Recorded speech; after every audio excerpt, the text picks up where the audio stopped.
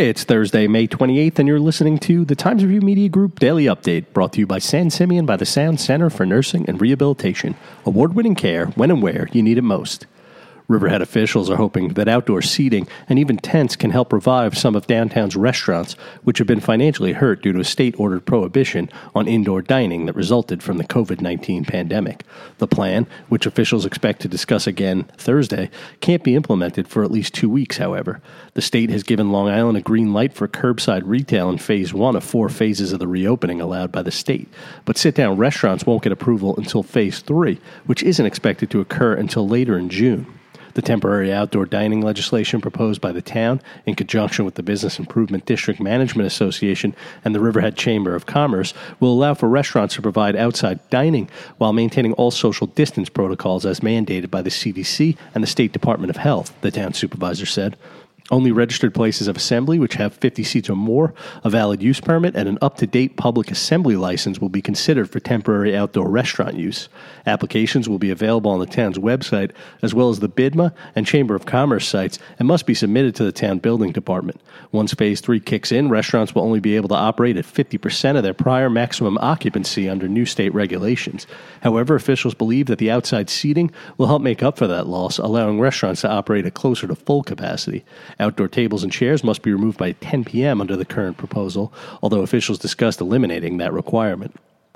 Rebuilding Greenport's economy in the aftermath of COVID-19 will undoubtedly be a project. The Greenport project could be seen as a small step on the long path toward post-coronavirus recovery. Launched Friday, the Greenport project underscores the sense that the village's business and residential communities are interconnected in the economic spiderweb that constitutes its heartbeat. It is being done by putting names and faces on the people who run and work for those businesses. The idea behind the Greenport project is simple. Photos of Greenport business owners, employees, suppliers, and others are posted, along with brief biographies online at thegreenportproject.com. Those photos include workers who have been furloughed or laid off. All business owners in Greenport, as well as employees of Greenport businesses who are Southold Town residents and other town residents with a livelihood that relies on Greenport, are eligible to participate. The photos and bios may be emailed to Ian at thegreenportproject.com. Ian Weil, who owns Little Creek Oysters in Greenport with his wife, Rosalie Rung, came up with the idea to foster the notion that village businesses and residents are actually not two communities, but one with a shared interest in the community's welfare. As Mr. Weil sees it, the project is essentially putting a face on the situation. Porter Purple and Gold was on full display in Greenport Wednesday morning as a drive-by parade of teachers wound its way through the village. Children and families lined the streets, waving to familiar faces of their teachers holding signs that said, "We miss you," and "Porter Strong."